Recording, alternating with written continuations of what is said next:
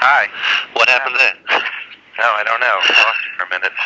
Okay, let's get into it if we can.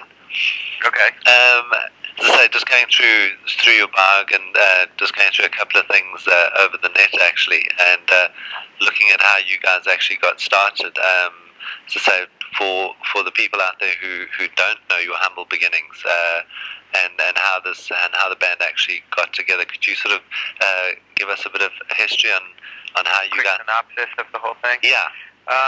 Well, Chris and I met in college when we were about 18, and we played together sort of on and off ever since then.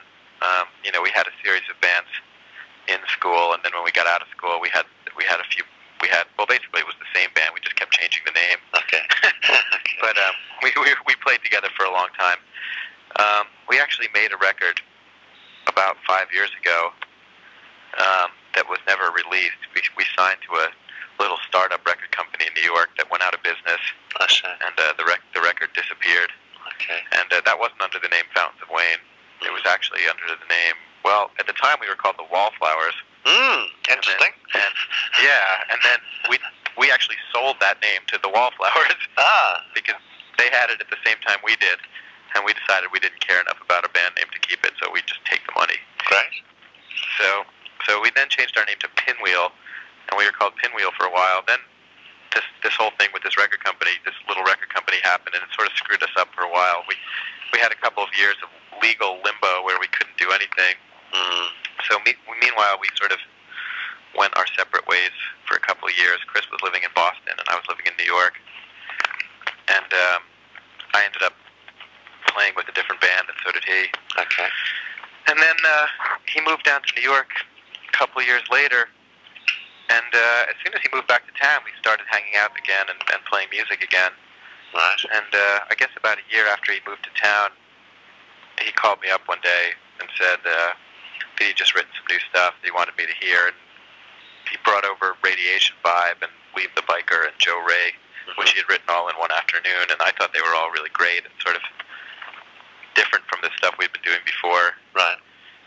And so I got really inspired and went home and started writing. And we both just cranked out a lot of songs in about a week. We wrote the whole album in about a week. It was just a very inspired period. Great. Did you actually have a deal at that point to release the album? No, we didn't. We had we wrote about 20 songs, and then we went into this recording studio just to put them on tape as soon as we could because we just were excited about them. And this was around Christmas time of '95, I guess. Sort of a slow period in New York. Most of our friends were away. We just, there was no pressure on us that we were making a record. We were just doing it to do it, which I think is part of the reason that it came out sounding the way it did, because it was just a really relaxed time and there was no sense of tension or pressure or money being spent or anything. So we did about half the record in a weekend, and then we shopped that around to people. Okay. Not even realizing it was necessarily the record. It was more of a demo tape. Yeah. And then after we worked out a deal, we went back and did the rest of it a few months later, but we tried to maintain the same spirit that we had done the first session in. Right. Which is just doing it as quickly and as carelessly and sloppily as we could. Yeah, because that seems to be a constant theme with everything that you do, is the sort of very much, sort of a tongue-in-cheek kind of sort of pop, if you have to call it that. Yeah. Is that sort of like an intended route for you, that you are sort of on a mission to enjoy this as much as possible and not sort of be roped into all the the hype that goes with a debut album like this? Well, I think our attitude has always been that we take songwriting very seriously, actually, and we're both really kind of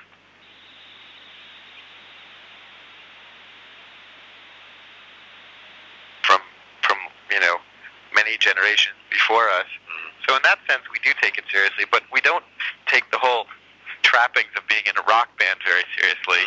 And to us, the whole central kind of joke of this record was the idea that we were taking these songs that we had written on our acoustic guitar, which is the way we had always written, and just going into the studio and banging them out with a Marshall amp and sort of fooling people into thinking that we were a rock band. You know? Yeah. When in truth, I mean, that's just not where we come from at all. I mean, we don't have any kind of punk rock roots or, you know, hard rock roots. And, you know, we don't really believe in all the myths that go along with being a rock band. You know, Chris in particular is much happier to just sit at home and play his acoustic guitar. And I mean, if he could make a living by just writing and never leaving his apartment, he'd probably do that instead. Okay, because you are sort of primarily a two-piece, though you have now got another two members. Are those now full-time members in the band? Not really. It's a very loose thing. I mean, everybody in the band is involved in different things, and I mean that's another thing that we really feel is, you know, different about our band. I mean, we don't have this gang mentality that everybody has to be committed to this single, you know, this one thing, and you know, put everything else aside. And you know, Jody, our guitar player, has his own band. Brian plays in the Posies whenever they feel like doing something, which is not so often these days. But you know, you know, Chris and I both do things outside the band, and I mean, we sort of have intentionally left it really loose with everybody because our attitude is that, you know, we hope we can stay together, and it's turned out to be a really good four-piece band. But if somebody doesn't feel like it, you know, then that's up to them. Did you actually expect the album and obviously now the band as a whole, I mean Fountains of Wayne, to actually do as well as it has to this point? It's really hard to say. I mean, you know, I don't think that we expected to get the kind of critical attention that we've gotten in some places. I mean, there's a fear that you have when you do something so quickly that people, you know, it's not legitimate somehow or something. And so we were scared that, like, you know, most of the press would be, you know, oh, who are these two wise asses from New York, you know, and I mean, why are they setting all their private jokes to music? You know? Yeah, but self-indulgent perhaps. Yeah.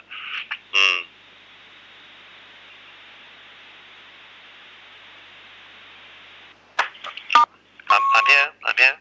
Don't worry, I'm here. Much better than I expected. Hello? Hi there. Hi. You still hear me? Yeah, I can still hear you. Don't know what's happening. Yeah. You know, but you know, in terms of like selling records, I mean, we really didn't know what to expect. I mean, when we brought the tape to record companies in the first place, I mean, everybody seemed to want to put it out. So, you know, we hoped that it would do well. And you know, in some places it has, and in some places it hasn't. But it's done well enough for at least to get to, you know, for us to go to all these places and see places we haven't seen and so forth. Yeah, because as I say, with you, as you say, sort of keeping it quite loose. I mean, you had a band prior to this, and you still have a band called Ivy. Right. What is it? Sort of a completely different kind of music that you're putting out there compared to, say, Fountains of Wayne? It's very different, but it is still based on pop songwriting. But you know, nobody would ever confuse the two bands. I mean, there's actually a new Ivy record coming out in America in October of this year, and I don't know if or when it will be released in South Africa, but I hope it will be sometime next year. Right. But you know, the obvious difference between the two bands is the lead singers. I mean, the lead singer of Ivy is a French woman.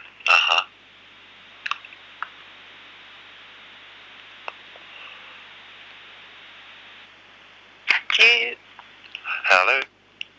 Sort of. Yeah. I mean, there's some stuff. It's mellower definitely, and there's sort of more texture and atmosphere on the record. It's, you know, so, I don't know.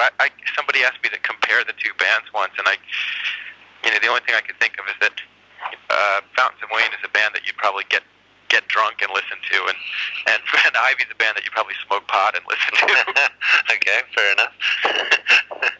And as I say, I mean, obviously, when you released the album, you know, there were sort of comparisons floating around to the style of music that you were doing, and things like Weezer and Presidents of the United States came up, and things like that. How you've sort of given me an analogy now of the band's sound, but how would you sort of sum it up best?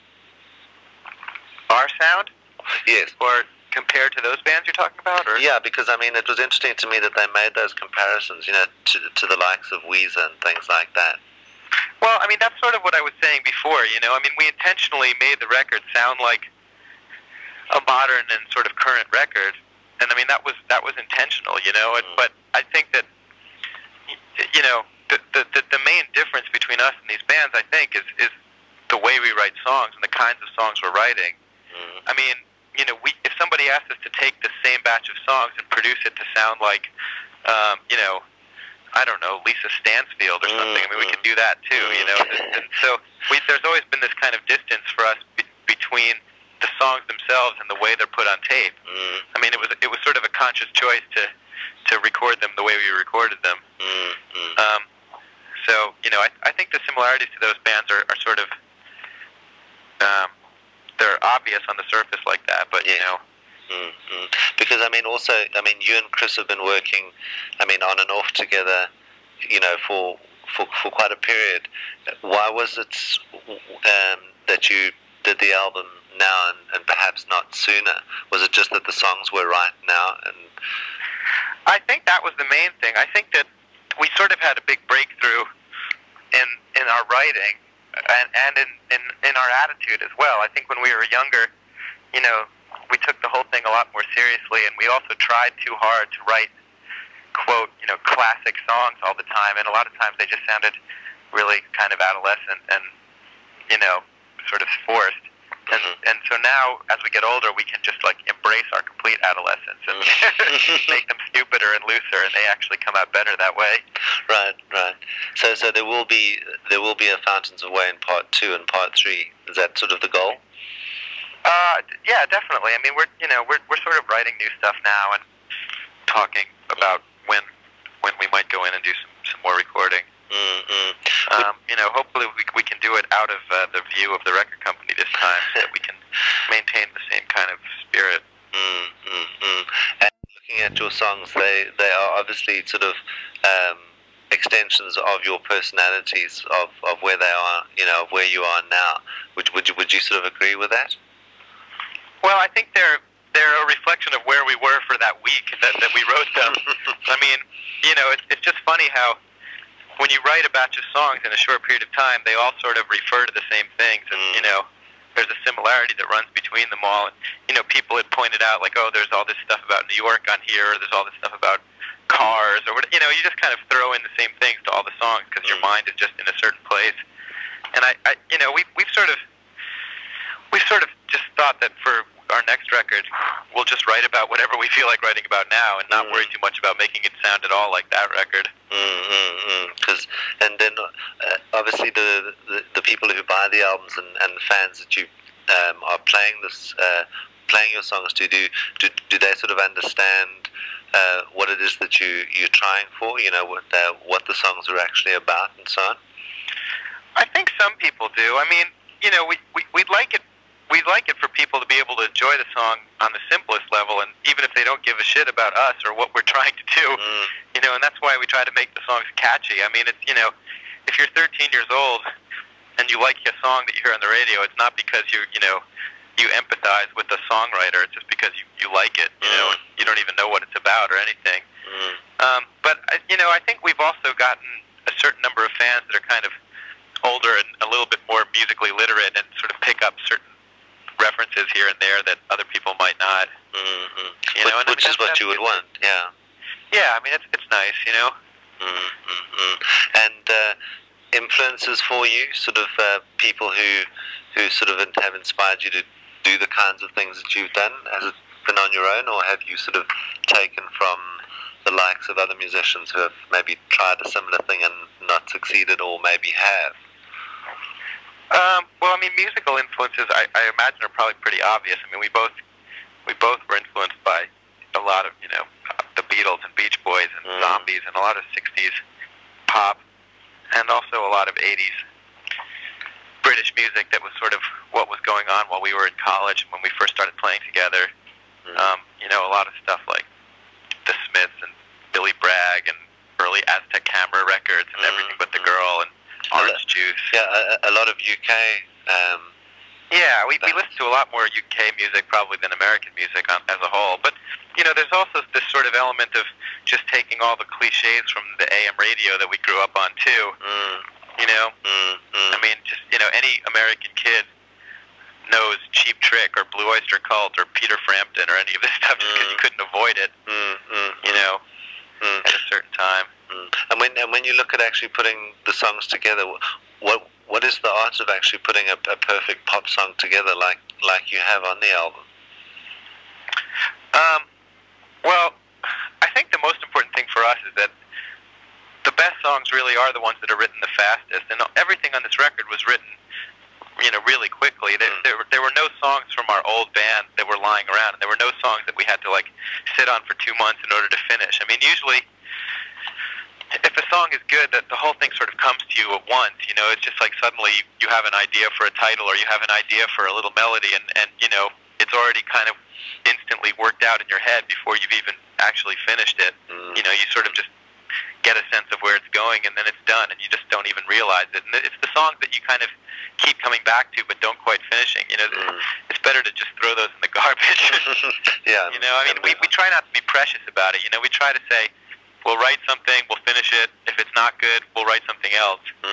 We're not one of these bands that says, oh, well, we have this song, and we like the verse, but we don't like the chorus, so if we could just fix that, once you start getting into fixing a song, it's already too late. It's like a piece of art, really, isn't it? Yeah. I suppose. I mean, it's just, it really is, it's hard because you have infinite choices, even within a 3-minute song, where you're going to go with it, Sure. how many times you're going to rewrite a line, but at a certain point, you have to just do it quickly and say you're satisfied with it, and then move on away. Yeah. And then your link with Scratchy Records. Why did you actually do that? What was the thinking behind doing that, and the actual focus with the label? Well, it was sort of started in a very haphazard way because I had talked about wanting to start some kind of indie label with a couple of my friends. And one of them was a guy named Jeremy Freeman, who's one of my oldest friends in the world, and I've known him my whole life. And by chance, he ended up marrying Darcy's sister. So he's now Darcy from the Smashing Pumpkins, his sister-in-law. So we became friends with James and Darcy from the Pumpkins through that connection. And we had all known each other for a while, and then it was actually Jeremy's idea. Darcy and James had been talking about starting some kind of label too, and it was actually Jeremy's idea that we all kind of do it together and we get a larger group of people. And the focus with the label? The focus? Yeah, musically. Well, our idea was that rather, we were talking about what kind of music we would do, and we all had different ideas about what we should do, and then I think it was Jeremy who actually proposed the idea that, it makes more sense right now to do an indie label that doesn't have such a narrow focus because people's record collections in 1997 don't reflect that, I mean, people don't just go out and buy one kind of music, and because of the fact that we had the Smashing Pumpkins involved too, I mean, we thought that we could take a chance and build a label that was, much more diverse than your typical startup indie label, and, put out a dancehall reggae album, and then put out a punk rock album, and then put out,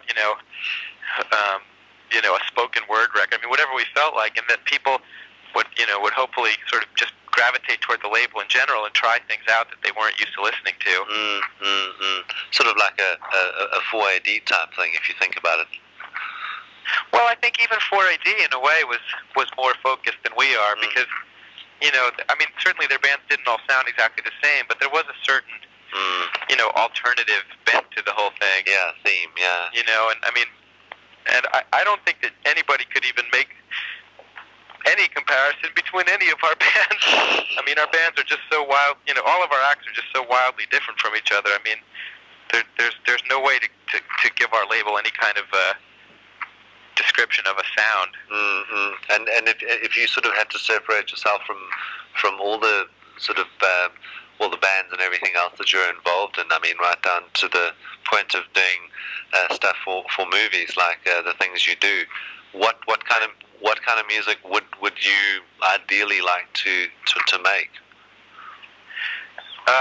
My favorite music in the world is Brazilian pop music, but I don't have any idea how to make it. Okay, fair enough. Okay, and on that note, Adam, could I ask you to do an ID for me? Sure. Okay, I do a show on college radio here. Very cliched name for a show. It's called The Cutting Edge. Okay. You can play with that if you like, and obviously just throw Fountains of Wayne in there. That would be great. And what's the station called, or you just say you're listening to The Cutting Edge? Yeah, you're listening to The Cutting Edge. Yeah. Okay. I'm afraid that I'm too tired right now to be very witty, so I'm just going to give you a straight one. All right, whenever you're ready. Whenever you're ready. Okay. Hi, this is that guy, Adam Schlesinger from Fountains of Wayne, and you are listening to that show, The Cutting Edge. Excellent. Thank you very much, Adam. I appreciate it. And so thanks a lot. Yeah, thanks for your time. I'm sorry about the line. I can't sort of understand what happened. No, it's not your fault. No problem. But say, all right, take care. Thanks again. Congrats again, and good luck with the rest of it. Thank you very much. Thank you. Bye. Bye now.